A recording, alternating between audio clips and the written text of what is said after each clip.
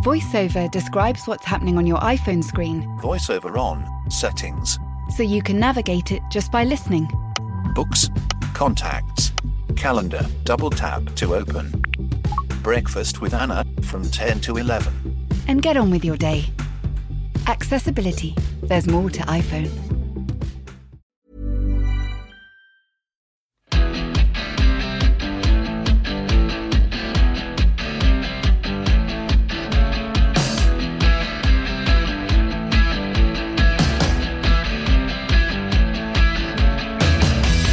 Hello everyone, and 1,000 welcomes to The Ruck from The Times and The Sunday Times. And I know what you're thinking already. What have you done with Alfie? Well, Alfie's legged it like Brian McNeice. No, not really. Everyone's favourite Ruck producer turned presenter is on a well-earned holiday. So you're lumped with me, Will Kelleher. But we're not lumped, really, because we've got two great guests with us this morning. And there's much to discuss, of course, after round 2 of the Six Nations. And first up, it's the Barnes bomber, Owen Slot, and with him is the bomber called Barnes, Stuart Barnes.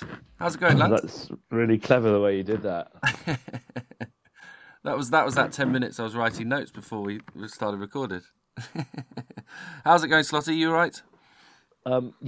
Barnes is spotted from the video of the call that I'm in my shed with lots of layers on because I forgot to turn the heating up. So I'm gonna try and come over warm and friendly, but I might struggle. Okay, that's first world problems of not having heating in a shed. Stuart, how's yours? You've got all sorts of records and stuff in the background there.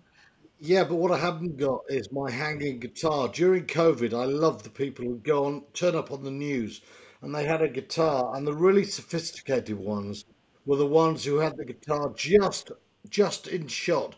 So they were so cool, they weren't telling you they had a Rickenbacker guitar. I like that a lot. But no, there's hats, books, and a few CDs. But and we can see your road. We can see your road bike, Barnsley. That's like showing off, isn't it? Yeah, sort of. But this is in fact my rugby room. There's something here about work. I don't know where. Okay, lads. Well, we'll get into the ins and outs and the whys, wherefores of the weekend in a bit, but. As a set of three, we'll start with you, Stuart. Did you enjoy the weekend? Did you find some joy in there? Well, I always enjoyed the weekend. I didn't think it was inspiring in terms of the quality of the rugby. There were two close matches, which helps if you like a close match.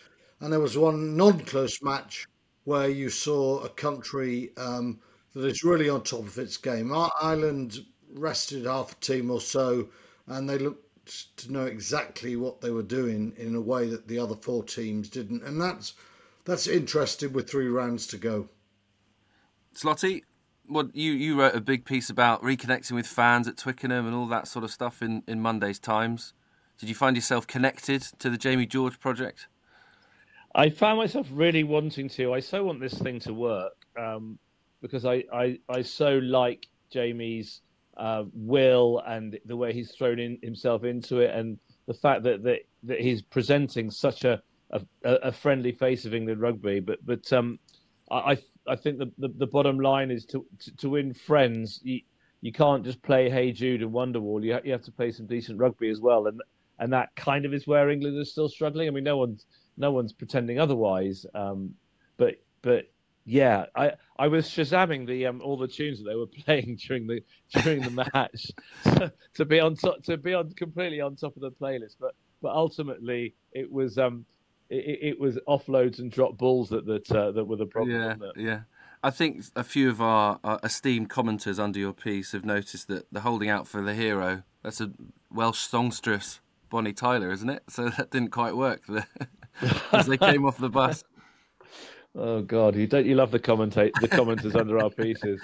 What's on the Barnes playlist? If you took charge at Twickenham, Stuart, what would be on your DJ set? Well, I'm a realist, so Desolation Row by Bob Dylan, 12 Minutes of Misery. It's sort of how England are playing without the sexy little Spanish guitar that gives it something unique. But that was 1965, and I got to say, when I hear Hey Jude, I'm thinking, hey boys, come on, we can do better than this. I'd go to a bit of Americana country music, Jason Isbell.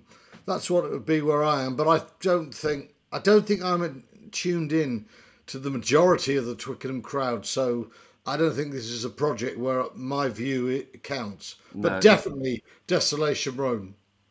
Yeah, I think that the new Twickenham experience is not quite aimed at journalists in the press box, is it? But there you go. We'll get into the rugby in a sec, and we're going to go into round 2 of the Six Nations with wins for Ireland, England and France. Yes, France. And that France win was the most newsy one of the weekend. So let's start there. And before we met up with Slotty and Barnesy, I'd caught up with Mark Palmer, our Scottish guru. So let's see how he's doing and if Scotland actually still exists after that controversial end to that game.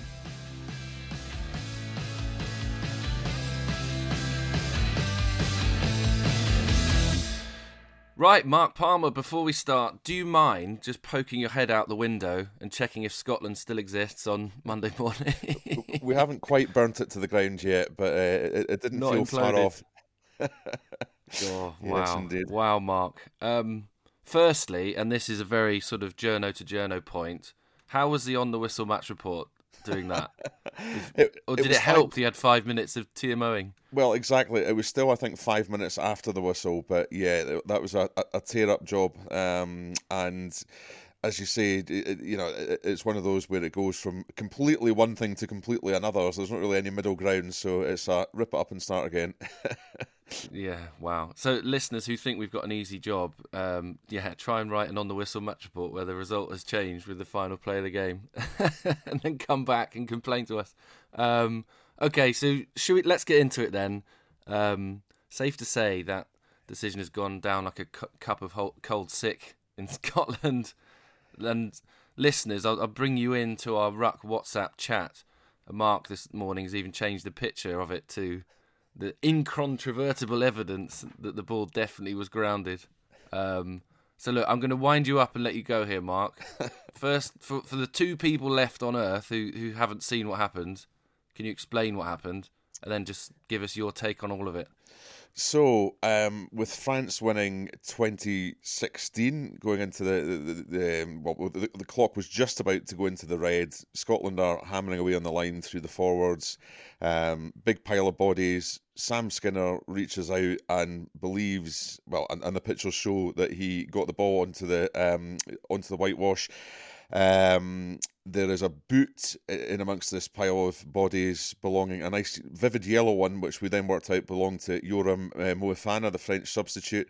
So the ball initially kind of gets jammed and wedged up against that, and then slides off onto the grass, onto the whitewash. So ought to have been given as a try, is the view of 5 million people north of the border.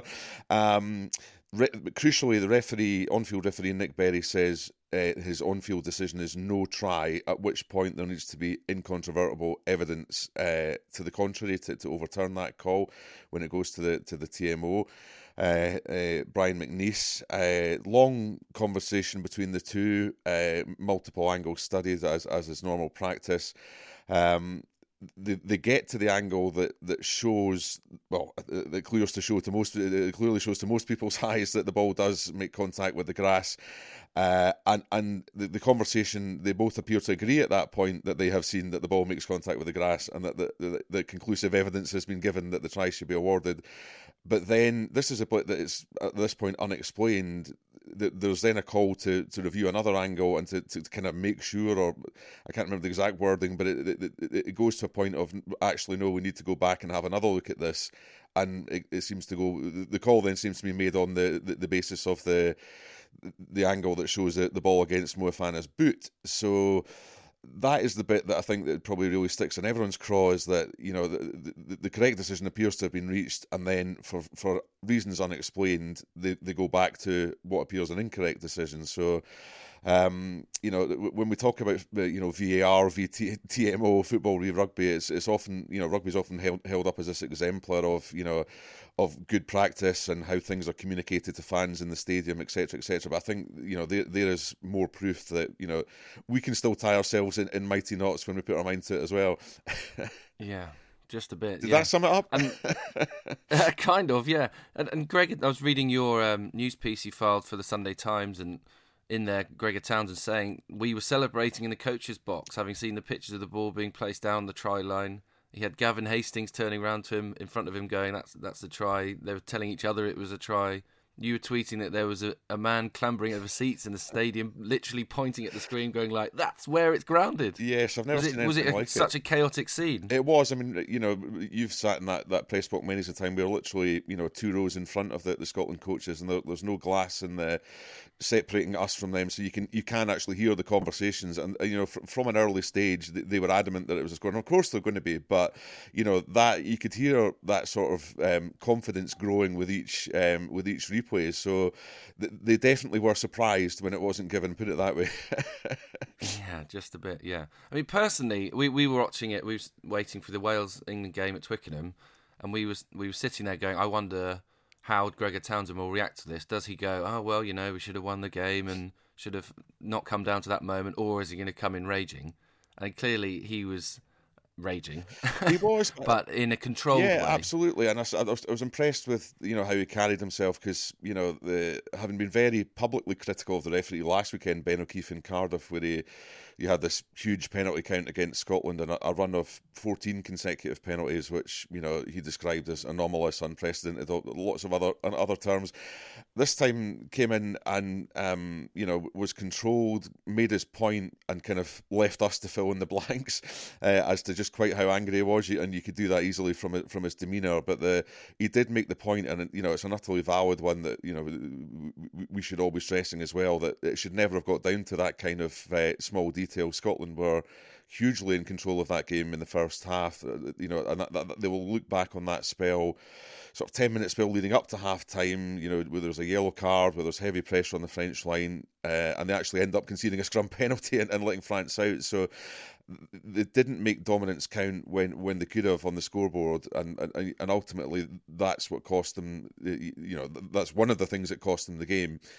Before we get down to the detail of the officiating. Yeah, I mean, so on this officiating thing, we try and be constructive, don't we? We don't just try and say, "Oh, this was a rubbish decision." There you go. So trying to think of ways we can improve it, or changes that can be made that make something like that not happen again. I mean, Nigel Owens was there as the BBC sort of referee guru, saying he wasn't absolutely certain maybe that it was grounded, so you can't overturn it if the initial question or the initial sort of soft signal, as they would say in cricket, is not out, I suppose. So it stays with umpire's call. So, yeah, exactly. Yeah. But is it one of those it's that duck test, isn't it? If it looks like a duck, swims like a duck, quacks like a duck, then it's probably a duck. It's probably a try. Like it just sort of looked right that it was a try, didn't it? I don't know how we can maybe apply some sort of common sense rule to the law there, which is probably a dangerous thing. It's difficult, beings, isn't it? But that ball would have had to defy the laws of physics to have had anything else, to have not been grounded from those shots. So, and it does feel we're kind of creeping into that VAR territory of, are we looking for reasons to not award tries, to not, and is that the game that we want to encourage? Most people, I would argue, would suggest not. So, as I say, it's that great unexplained bit of why they appear to get to one decision and then revert to the previous one that I think, I don't know if that World Rugby coming out and explain it would help there, but I don't know how they will explain it, because it seems almost inexplicable. So I think we're probably in one of those situations that's a bit of an intractable problem, really. Yeah. So just to sort of explain to the listeners who maybe dip in and out for the Six Nations and don't watch loads and more of club rugby, essentially with a decision like this, there has to be a sort of on-field decision. Yeah. And Nick Berry's on-field decision was that it wasn't a try. So in order for it to be overturned, it has to be absolutely stone-cold evidence that there was a try. And I guess where they got to after about 5 minutes was that there wasn't, even though during, as you said, the clips they saw, there was a moment where Brian McNeice, the TMO, said the ball's on the ground, basically. Yeah. So this was an Alan Dimmock idea, friend of the Ruck. We were having a beer after the England game in Richmond and just chatting about what we do next. And his idea was is there some sort of like rugby overlord, benign dictator figure who makes a decree that says, let's make positive decisions, and benefit of the doubt goes to the attack in things like this? Like, I don't know, is there a way, it's obviously opening a bit of a can of worms, but when it's a 50-50, it goes to try rather than not a try. As you were saying, are we finding ways of denying things rather than saying, well, actually, let's just give it? I think there's certainly an argument for that, and it certainly used to be the case in football with the offside law that it was benefited out to the attacker, etc. Try and encourage positive play.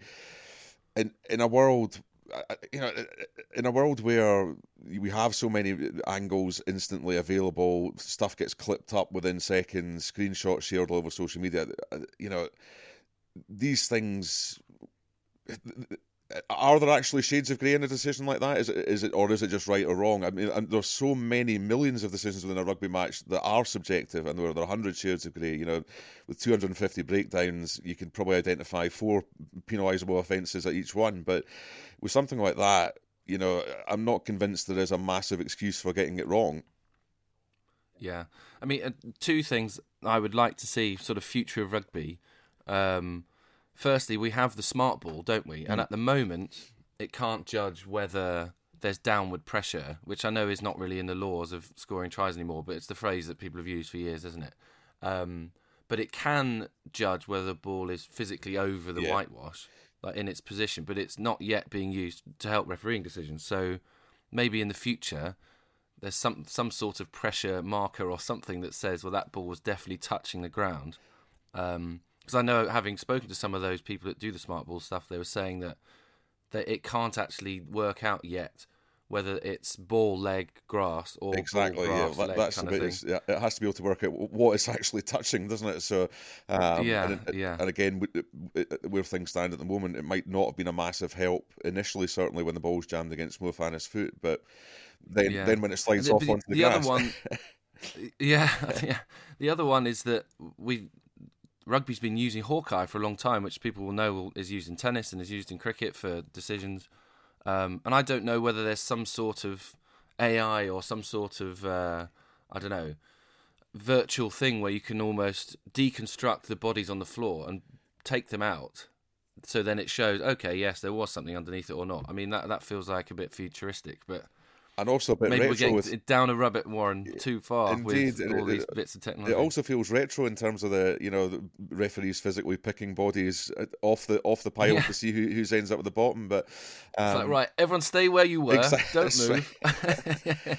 But I mean, and Nick Berry was in the perfect position, on field to judge. We've seen shots of that where he's got a clear line of sight into that melee. And so, it's just frustrating that we end the match talking about officials and a decision rather than everything that went before it. Yeah. Well, let's park it there, and you perfectly segued to let's actually talk about the rest of the 80. Is it too reductive to say that Scotland should have just won it anyway and put France away? It is reductive, but I'm not convinced it's overly reductive. As we said earlier in the conversation, that first half Scotland were very good, I thought, for the most part. Physically is where they've come up short against France in the past, but actually that element was excellent, much like in the first half in Cardiff last weekend. They were meeting France on the gain line, smashing them back. France only really seemed to play when Gael Fuku got involved. The set piece, which again had been a concern against Wales, particularly the line out, was so much better. Lot of pressure on the French throw. Finn Russell was creating opportunities for that with some excellent touch finders. So things tactically were going well. They just didn't take advantage again of that spell of concerted pressure augmented by a yellow card for Antonio. And even late on, when they were hammering away at the line there was a situation where Kyle Rowe was in about, a friend of the pod, was in about 40 metres of space out wide, and they just couldn't get the ball to him. So they will look back and identify numerous missed opportunities to really have, and Gregor was kind of man enough to say that at the end, that they should have been in a position where they should have taken this out of any official's hands long before it got into that situation. So again, much like Cardiff, plenty of positive things, but ultimately some fatal flaws in there as well. We will move on to talking about France in a second, but just from the Scottish perspective, is that kind of title out the question now with the fact that Dublin is the last game? It kind of feels that way, doesn't it? And, that's what makes this England game on February 24th so pivotal again, because, they've done well on that fixture, as we've talked numerous times about on this pod. Win that again. They have Italy in round 4, which you would like to think will be another win. So at least then you would be going to Dublin on that final weekend, not with any great expectation, but with the chance to play for something, whether it's a title or a Triple Crown, whatever it would be. So it feels like the title is a very long shot now, just because Scotland have found Ireland an impossible nut to crack, particularly in Dublin. So, but it's certainly not the end of the road for them in terms of this campaign. Yeah. I don't want this to sound patronising, but I felt sad that Scotland had lost that, just because I thought a 2-week build-up to a Calcutta Cup with England and Scotland both 2 from 2 would have been awesome. Like, England don't go up there and win these days, and so that would have been quite fun, wouldn't it, to have got into that with 2 teams who haven't lost. I'm sure we'll manage to talk it up anyway, Will. I'm sure we always find a way. So. Yes, exactly. We'll get Ryan Wilson to talk about his tunnel and indeed. all that. But I mean, it is going to be a really fascinating game. That there has to come a point when that record ends. But and this England team certainly appear to be on an upwards trajectory. But again, you could probably make a case for saying that Scotland are too. So, yeah, both of them still will feel that there's plenty of road ahead of them in this championship, and I think that game's going to be a fantastic ding-dong battle. So for Scotland, do you think this fallow week, especially after the end of that game, comes at an annoying time or a good time? Do they sort of simmer and build this fury for a couple of weeks and then come absolutely roaring out the gates at Murrayfield when England come? Or, I don't know, does it pop the balloon too much and it's a big effort to come back from something so gutting as that? I think there's possibly a bit of both, and we kind of put the first theory to Gregor last night about, on Saturday night, about his, whether they can use this as kind of fuel for the fire in terms of building up that England game, and he knocked that back, saying, well, actually, essentially saying if you need any additional factor to get up for an England game, you're in the wrong place. So he didn't seem to be suggesting he would make any great play on that. But the players are human beings. They will be kind of stewing on that for some time, and it's never necessarily a bad thing to feel that the world's against you going into a big match like that. So I'm sure even internally, whether it's the players themselves, there will be a bit of leaning on that. So let's talk about France briefly then as well, because I mean they've wrestled themselves back by hook or by crook. Up close and personal, are they the France that you've seen in the last couple of years, or are they a few levels off without Dupont and everything else? I think very much the latter, and there's no side in the history of rugby that wouldn't suffer the absence of Antoine Dupont. But even allowing for that, I still felt they were very kind of pedestrian and unambitious for the most part at Murrayfield. Although, as we saw with their tries, they can still rip you open at a minute's notice if the mood takes them. But particularly in that kind of grim third quarter spell where one of these increasingly common bouts of kick tennis kind of took hold, it was just. A fairly miserable spectacle, and to be honest, I was quite glad that the crowd made their feelings perfectly clear on that, because when you're paying 150 quid a ticket, that's not what you're coming to watch, is it? So it's again, they're potentially, as with French teams in the past, they probably expected to turn up and be able to really dominate Scotland physically. They didn't do that, and then when that wasn't a possibility, I didn't see them have any other great avenues to go. I say, apart from bits of individual brilliance, particularly driven by Fickou, and Jalabert. Although I think he's had a really good season and has proved a more than able kind of stand-in for Ntamak, who's still out injured, as we know, it just didn't quite have the same spark. And certainly our French colleagues were getting well stuck into him at the finish. So they look at the moment a kind of pale shadow of the team that we saw coming into that World Cup. So whether that's a hangover effect, they're still kind of mourning that campaign, but they've now got a win on the board by hook or crook, so the back in contention in some shape or form. And this is why we love the Six Nations, isn't it? It's a crazy old tournament because Scotland win that game. They're 2 from 2. They're dreaming of slams and everything else. But now France have won it, and you think, well, France have now got Italy, who they shouldn't really lose to, and though they got close last time. Then they've got Wales away, and Wales, pretty callow team at the moment, although they did all right at Twickenham. And then they're hosting England, who haven't looked that great shakes themselves. So you think that's only then 1 defeat, 4 wins. If Ireland slip up, they could win the title. It's exactly crazy old tournament, isn't it? How it swings. It does, and I think I've now said that Cardiff was the pivotal game for Scotland's championship. This was the pivotal game, and now it's England. It just the narratives change so every quickly. Week. It's such a dynamic tournament, and as you say, that's why we love it so much. So, yeah, France will consider themselves back in the mix, as you say, particularly with that run of fixtures coming up. So. Yes, it might not yet be the procession to the title for Ireland that we all expect. Yeah, well, let's see. Look, Mark, I'll let you go back and go and stare at a wall for a bit longer and try and recover. God, what a weekend. Hope your laptop survived a bashing at the end of that game.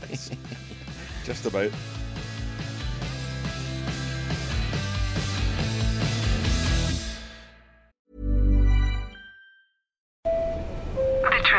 Approaching junction at platform. Passengers, airport, please stay on board. Next stop, road station. iOS helps you control which apps you share your exact location with. There's more to iPhone.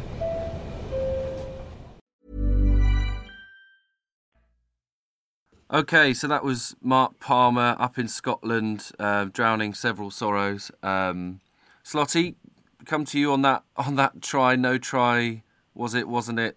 It probably definitely was. What did you think? Well, I agree that it probably was definitely a try. Can you say probably definitely? Yes, probably definitely a try. Definitely, maybe we're back on the music. but it had the ramifications of kicking off a sort of discussion over the weekend of the rugby that became less was it or wasn't it a try, more is rugby nonsense, so the law's rubbish. It's become. We came into that sort of weekend. Alex Lowe's written a really good piece on that. Rugby eating itself, that sort of stuff, which is so sad, really, because the Six Nations is so flipping splendid. So to end week 2 with a debate on how silly rugby has become is a real shame. Yeah. The other piece that was good, which is sort of relevant because it was part of the Scotland-France game and was just another kind of legal thing, was this DuPont law thing, Stuart. If you get into this kick battle, all the players in the middle of the field are allowed to stay where they are, because if the kicker moves 5 meters, everyone can charge him. So that's happening quite a lot now, isn't it? And the game's sort of breaking a bit. And John Barclay wrote about the ridiculousness of that in the Times. Is that? It's another one of those things where you think, well, the law's an arse at the moment, is it? Well, coaches and players find loopholes, and that's what they've done with this. It's quite straightforward, The kicker puts everyone onside, and the sooner... And there is a danger, and we can all say, it's so straightforward what you've got to do. And it has led to rugby for 20 years, having these little tinkering law changes. But something like that's in the open now. And frankly, the kicker puts everyone onside. You can't chase until then. And if the kicker's not in front of them, then you've got to stand there like a statue until that moment comes. And that changes it all very quickly. On the other one, that's of greater concern, because that is that basically says protocol is more important than personality, and it's rubbish. I've read so many esteemed ex-players saying, well, it was a try, but protocol says so. So in the end, it was the right decision. It wasn't the right decision because the referee was in place, and from where he is expected, without the need to refer to any technology to say yay or nay. Berry's instinct was try. He was that far away. He was in a better place than any camera. And who wants a camera? Who needs a camera? Who needs a bunker outside of the game to make that call? All that has to happen is players, clubs, countries, and we as media have to buy into this package that occasionally there will be errors. And we're very poor on that, because when there is an error, we are too busy screaming blue murder ourselves. So we are culpable too. And the fans have got to accept that. In that instance, the right call was to give a try. We didn't need technology. And that is a pure case of the bunker and technology, which was there to help the game, to help the referee. It's depowering them. It's like cricket. Don't make a decision if you don't have to. There's someone else will do it. Technology is not God. Yeah. Can I just go back on the business of accepting mistakes and errors and that? Will said that the law was an arse, but I'm sure the law is an ass, isn't it? I don't want to expose him for making an error, but it is an ass, isn't it? I've always thought it was an ass. You're exposing my ass, are you? Yeah, yeah. Well, I don't know. Are we talking about posteriors or donkeys? I'm sure the law is a donkey. But then I'm with you. We're being led by a donkey, it seems, as well. Alfie's gone on holiday and it's all gone to pot, hasn't it? Nightmare. Yes, the law is an ass, not an arse. No, we've got a thoroughbred leading us today. We're going to have to. Hugo, our new producer for the next few weeks, is going to have to put an explicit warning on this now, because we've said the word arse quite a lot. Well, and you just did, Owen. And I've just done it again. Will has just dissed Hugo. No. This is like clickbait talking about arses on a podcast. You'll never guess what they said about that. Yeah, we're going to get so many people listening now. Well, I tell you what. While we've got the people listening, why don't we talk about some rugby? Because that's maybe why some people have tuned in. Apologies to them. Should we go? We were all at Twickenham, sitting next to each other on our back row of the press box. What do we make of it? So, England won, to their credit, 2 from 2. Haven't been 2 from 2 for 5 years, since 2019. When it feels weird that actually, when you look back on it, seeing how well France and Ireland have been in the last few years, that those were the two that England won that opening 2 in 2019. They won away in Dublin and then absolutely thrashed the DuPont and Intermax, one of their first games, Six Nations, 44-8 was the French one. But this is a very different England team. It's a young, callow team. They've won 2 games. Do they get credit for that, Stuart? Just the 2 wins? Well, hold on. Steve Borthwick was saying this before the tournament started, and he said, we've got to start fast.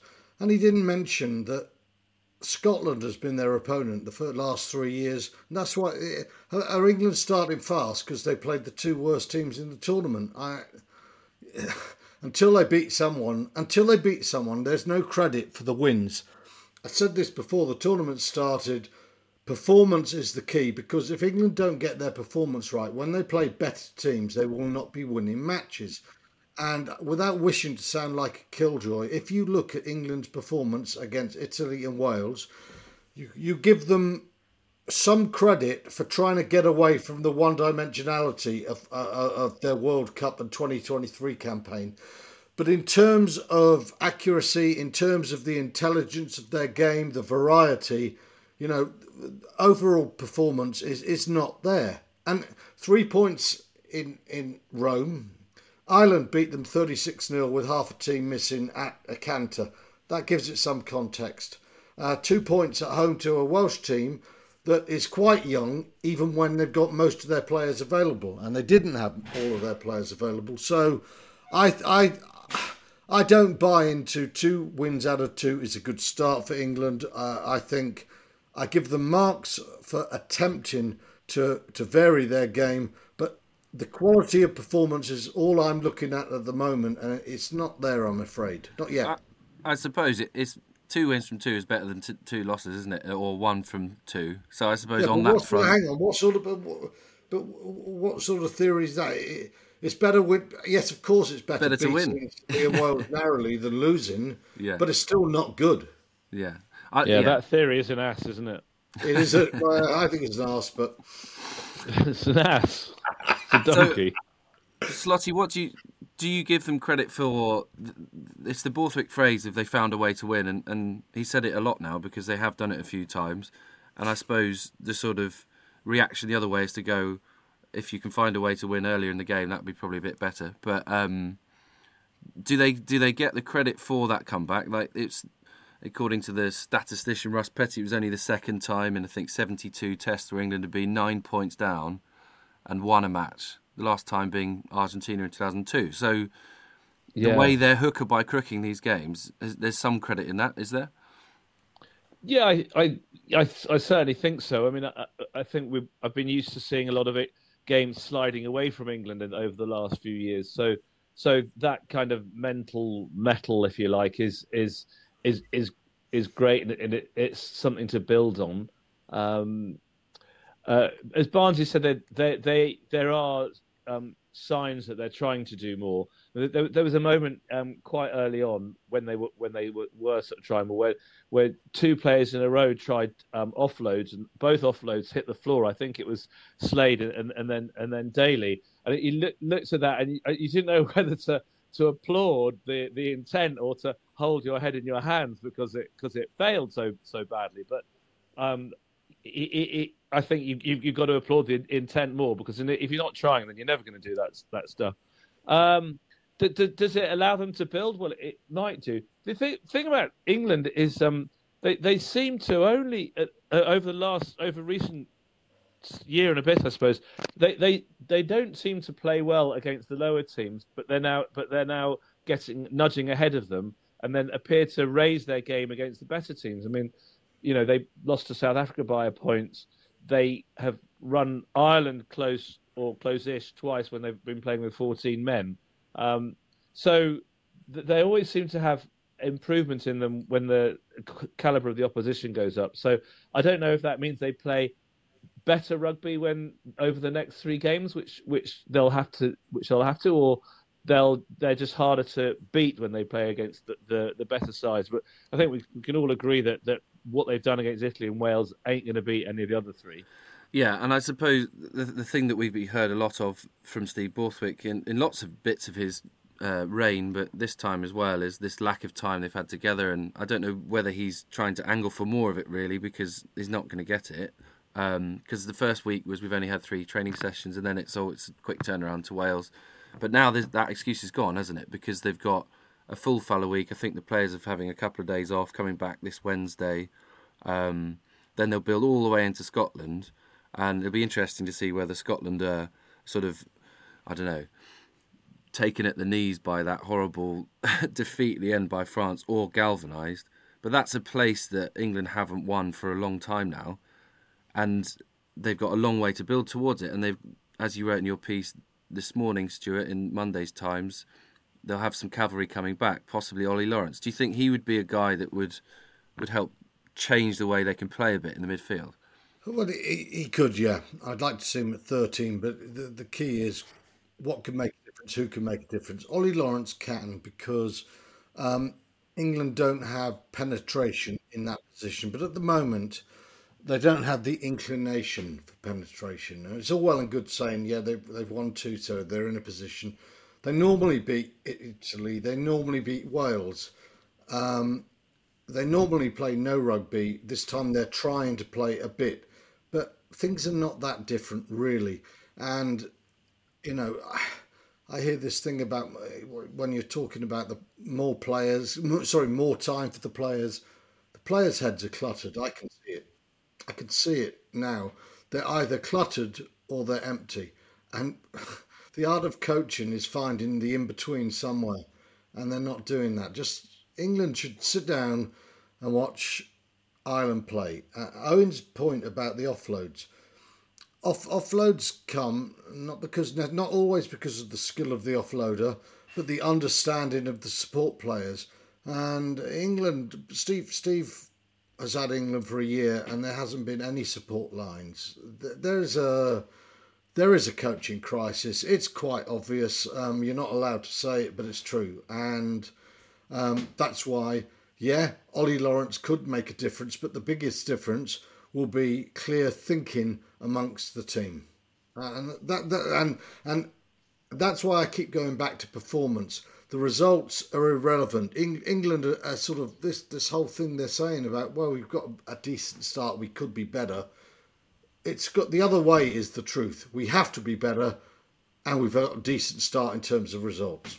I feel like I'm being the positive to your negative each time here, Barnsley. But what I'll say on the coaching thing maybe is that I think it's very obvious how much of an impact Felix Jones has had. And I know sometimes we say a defence coach coming in, it's possibly the easiest area to have an immediate impact because it's all about sort of heart and aggression and playing for each other and stuff like that. But it does seem that he's had more of an immediate impact than Kevin Sinfield did this time last year. Because you can see now England are really going after the opposition in defence, like Maritoji getting Johan Lloyd by the line. Can we? I'm yeah, really I think you can, yeah. Well, you can. How? I mean, Italy, how many points did Italy score against Ireland? Well, yeah, so what I would say is... How many points did Italy score against Ireland? How many tries and points did Italy score? Ireland are at a very, very different level to England, aren't they? Like, it's a chasm, isn't it? But so what are we... But so this coach is making a difference. Well, yeah, he is at a level against Italy and Wales at Twickenham. Well, that's where it's going to be fascinating, isn't it? Because I think Alex, when we did the piece after the Italy game, wrote that the great challenge of this new defence is going to be Finn Russell, particularly because of the way that he can manipulate it and find the space. And I was chatting with him on the phone, and we were thinking about writing a piece about the defence again this week, and we were coming up with possibly a slightly mangled analogy with cricket, where it's a bit like having a whole load of slips but leaving the covers open, isn't it? And saying to Virat Kohli or whoever, right, if you can hit the perfect cover drive through, and we'll go fair play, good shot, but we're going to back that we're going to nick you off 6, 7, 8 times out of 10. Whereas England are leaving huge gaps, aren't they? And they're going, if you think you can nail the cross kick, which Johan Lloyd tried a lot and didn't nail it that often, then fair play. Or if you can nail the brilliant miss pass, good on you, but we're going to back ourselves to sack you behind the gain line more often than not. Does that make sense? Does that sound like it works? I think you're completely right. That is exactly what they're doing at the moment. And it does make sense. And I didn't want particularly to diss Felix Jones or the defence, but what I was trying to say is England haven't played against anyone yet, and until they play Scotland, I don't think we should be knocking their defence or praising their defence. We'll see when they come up against Scotland, France and Ireland. You know, there's no point saying, England are leaking more tries now than last year, aren't they? Italy scored 2 tries against England last year, and Wales scored 1. I'm sorry, but there has to be a deep context here. Italy and Wales proves nothing except England can beat poor teams. The World Cup proved nothing except England can beat poor teams. And when England start beating good teams, I will say, great, there's your positive progress. We can see it, but we haven't seen it. So I'm damned if I'm going to say it. Very true, very true, yeah. So should we talk about Wales a little bit too? Because the Six Nations is such a nightmarish competition, isn't it? Because they were horrendous in the first half against Scotland, but lost by a point. And then they were actually pretty good with, as we've said, the Callow team against England, but just maybe didn't have the experience to see it through. And they're 0 from 2. But Warren Gatland sitting in the press conference afterwards being like, I'm really excited about the way this team can build, and I think we can have a bloody good team here. But they're 0 from 2, and they've got to play France and Ireland coming up, haven't they? And Italy. So you're thinking, blimey, where's the win coming from? But how do you contextualise them, Slotty, having seen them on Saturday?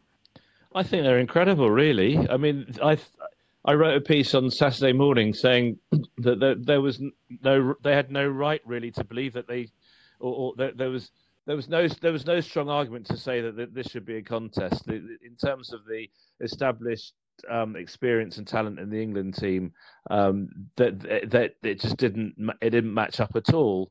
I think what Warren Gatland's done in no time with a new team is really astonishing. And that sport, if it was logic, then we wouldn't bother to watch. But I find it slightly illogical how fast they've come so quickly, now, as you say, what have they achieved? Well, they've got 2 defeats from 2.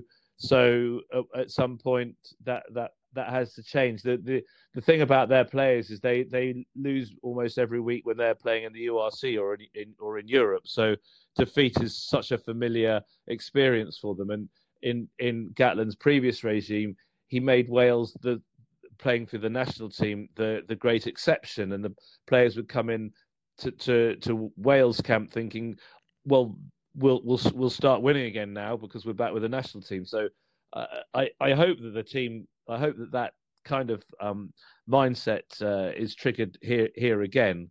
I don't know. I suspect they'll end up losing 4 and beating Italy, and that wouldn't be so awful if they come away with it at the end of that thinking, yeah, we're building. But if they come away from that thinking, oh, we just lose all the time, then that's not so great. But this is when how you frame it.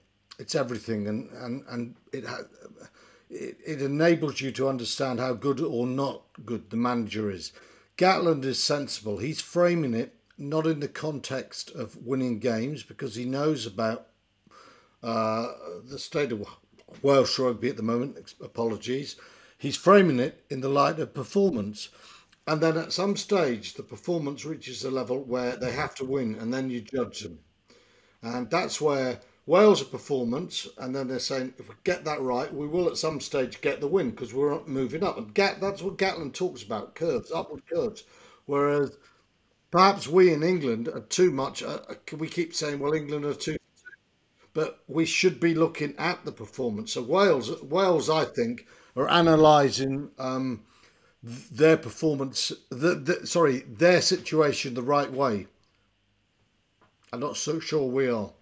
The right way, as in, it's not so much about the wins; it's more about the performances at this stage in their development. You mean?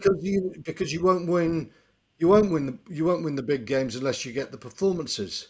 You know, England for last season and the season before, they were 2 for 3 going into France and Italy, and they got nowhere.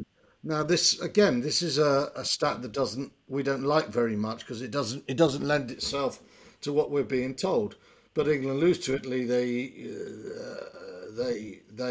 lose to Wales. They beat Italy. They beat Wales, and then it goes wrong. Nothing has happened this year that has been different to the last 2 or 3. Yeah, nothing. And It's all there. The only thing that England are relying on is us not to have a memory.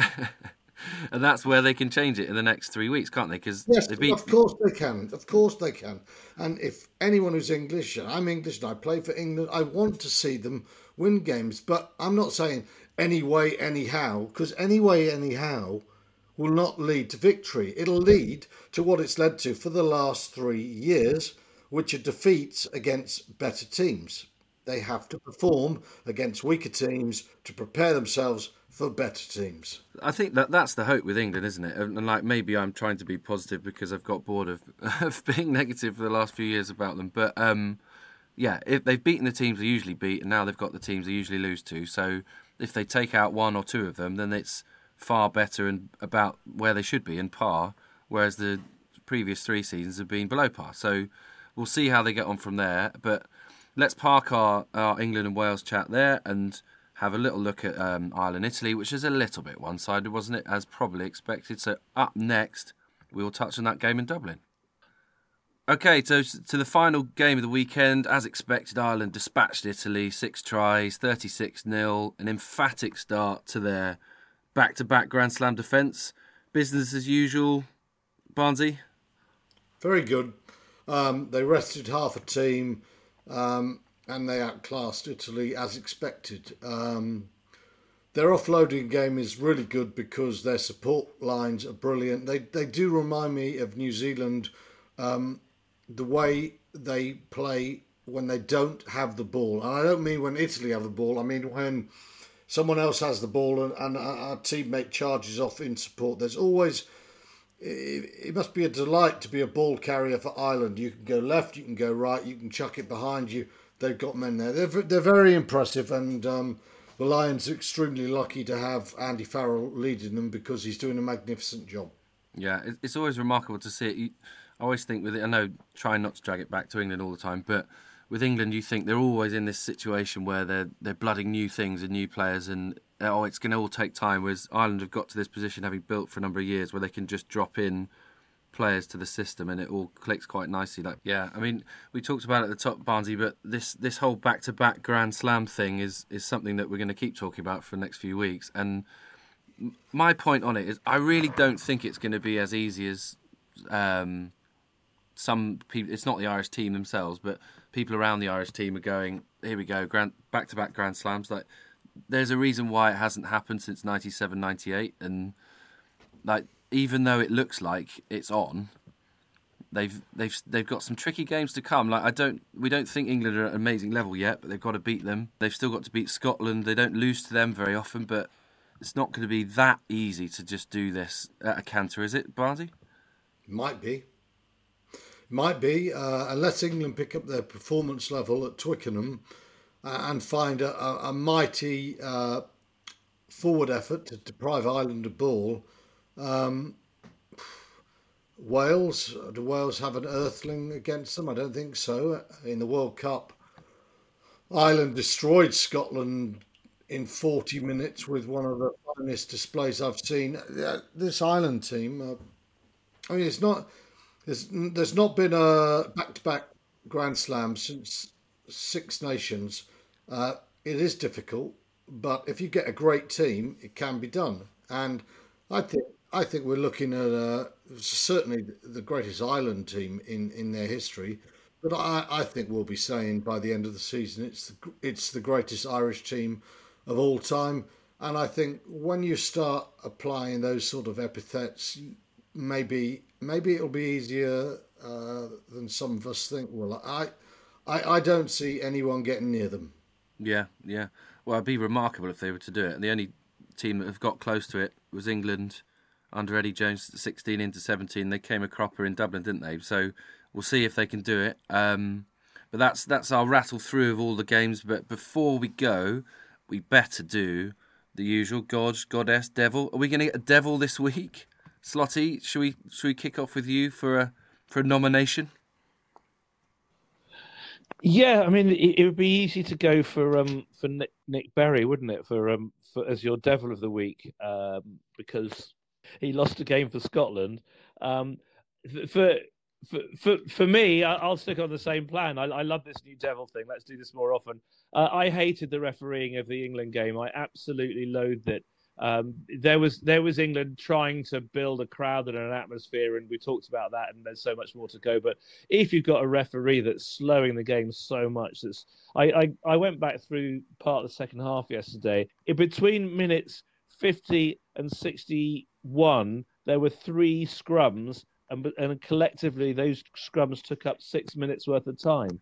I mean, it was just appalling. And so, yeah, no, I having watched the Whistleblowers podcast, Whistleblowers documentary, and feel that I should be very understanding of the tough role that the referees play. I'll make James Dolman my Devil of the Week. I think it's one of those where you're not necessarily targeting him, but it's this thing of the law's an ass again, isn't it? We need to tweak things, we need to make sure that the game keeps moving, because too often it's falling in a heap at the hour mark, isn't it? Lots of these test matches, Barnsley. Here's my Devil: technology and those that believe it is the answer to everything. It's not. It was technology more than a human error that caused the problem at Murrayfield. And what about my God of the Week? I'm going to mention an Englishman. I'm aware that people think I give them a hard time. I only give them a hard time because I'm looking at it as logically as I can. But I don't think enough people have talked about the quality of the performance of Ben Earl at number 8. Not just the try, his whole game was exceptional. And I thought in a mediocre match, Rafael for Wales and Earl for England stood out. Yeah, okay, nice nomination there. That Earl try was really reminiscent. I think they were mentioning it after the game of Delalio, and I think it was about 2000, where he's carrying several Welshmen off his back. It's quite rare, isn't it, that you see a one of those number 8 picks that just goes straight over the line, isn't it? It was interesting because if you look at it, Fraser Dingwall picked an absolutely fantastic line. This was a well-coached, well-worked move. He came off it left to right, and Dingwall was zeroing in to pick him up and drive him over. But he got tangled up with a Welsh tackler who couldn't make the tackle, and in the end he didn't get there, and Earl just did it on his own. And it was a bit like Lawrence, although what I would say is, shape-wise, they're different. Lawrence is a little bit taller and rangier and a raw power. Ben Earl has put on some timber, hasn't he, in the last 6 months? Yeah, he said he has, yeah.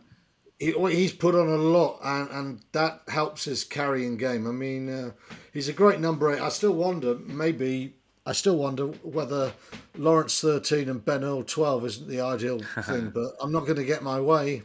Well, that was interesting. So we were chatting with Richard Hill last week. The first time he's appeared in the media for quite a while, but he's been a team manager and has sort of had an expanded role under Steve Borthwick. And he didn't mention a name, but we were asking him about players that he thought could change positions. And he said, I've really tried with one particular player to convince people he should be a centre, but I was outvoted 99 times. And we all thought, well, it must have been Ben Earl. So he obviously reads your stuff, Barnesy. No, he's just Richard Hill knows his rugby very well. Yeah. It might be that I'm on Richard Hill's wavelength. But that's a sort of a problem, though, endemic in the English national setup. The box is shut. It's got to be opened up at some stage because we just don't have the wherewithal to change the gear of English rugby. We've got some really good players coming through. Some of our club teams in England are playing excellent rugby. But there has to be a spark, something to ignite them.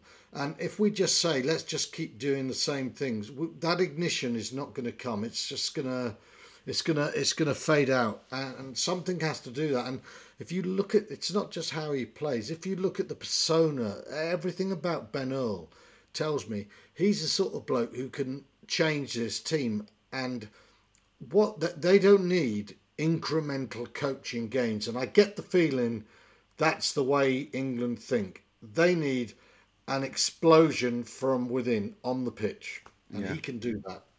Well, to wrap it up, you mentioned him earlier in talking about Ben Earl. I think I'm going to give my God of the Week to a man on the losing side. I know you're a man that likes to sometimes give man of the matches to people who didn't win. But Tommy Reffell, I just thought for a couple of weeks now, he's carrying Wales on his back a fair bit with the turnovers he wins and the lines he cuts, and he's an exceptional player. And I know we talk about it a lot, but it is absolutely remarkable, isn't it, how many brilliant sevens Wales produce.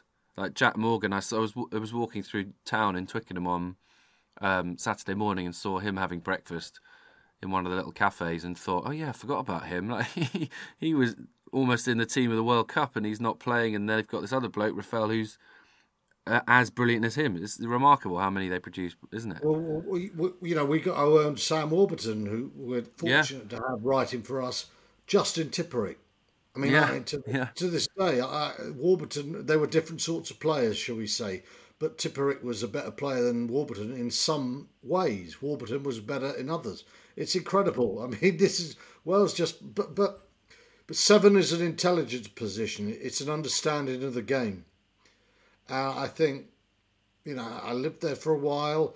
They're struggling at the moment, but there is an innate understanding at a younger age, I think, in Wales. And that's what helped breed seven. If you said, name me another country that always produces great sevens, I would say New Zealand until Sam Cane, which I think was an error. And why did New Zealand do it? Because they understand the game. Someone like McCaw wasn't the fastest, he wasn't the biggest, he wasn't the hardest hitting tackler, he wasn't the most brilliant runner, but he knew everything about the game. And Tommy Reffell, in that way, is very much like him. And Wales, in their own way, even though they don't have a huge player base and they haven't got immense power, there's still an understanding about the game, and maybe that help them get a little bit closer than people thought they would at Twickenham. Yeah, well, there you go. We've got all our gods. We've got a devil in there as well. But that's been the Six Nations round 2 in the can, done and dusted. A fallow week now. But we will be back on Monday for another pod, looking at the Calcutta Cup and Ireland, Wales, and Italy, France, and all that jazz. But for now, thank you for listening. We said last week, Alfie said last week, that we've now created an email, which is very 2024 of us. So if you'd like to get in contact, we haven't managed to delve into the mailbag today, but you need to email theruck@thetimes.co.uk, and we'll try and have a look next week and delve into your questions. But for now, thank you for listening. Thank you to Barnsey. Pleasure. Thank you. Well done. Well hosted. Thank you. Slotty's had to leg it, as did Alfie, as did Brian McNeese. But for now, thank you very much for all tuning in, listening. This has been The Ruck from the Times of the Sunday Times. Follow and subscribe from wherever you get your podcast, and we'll be back next Monday for more.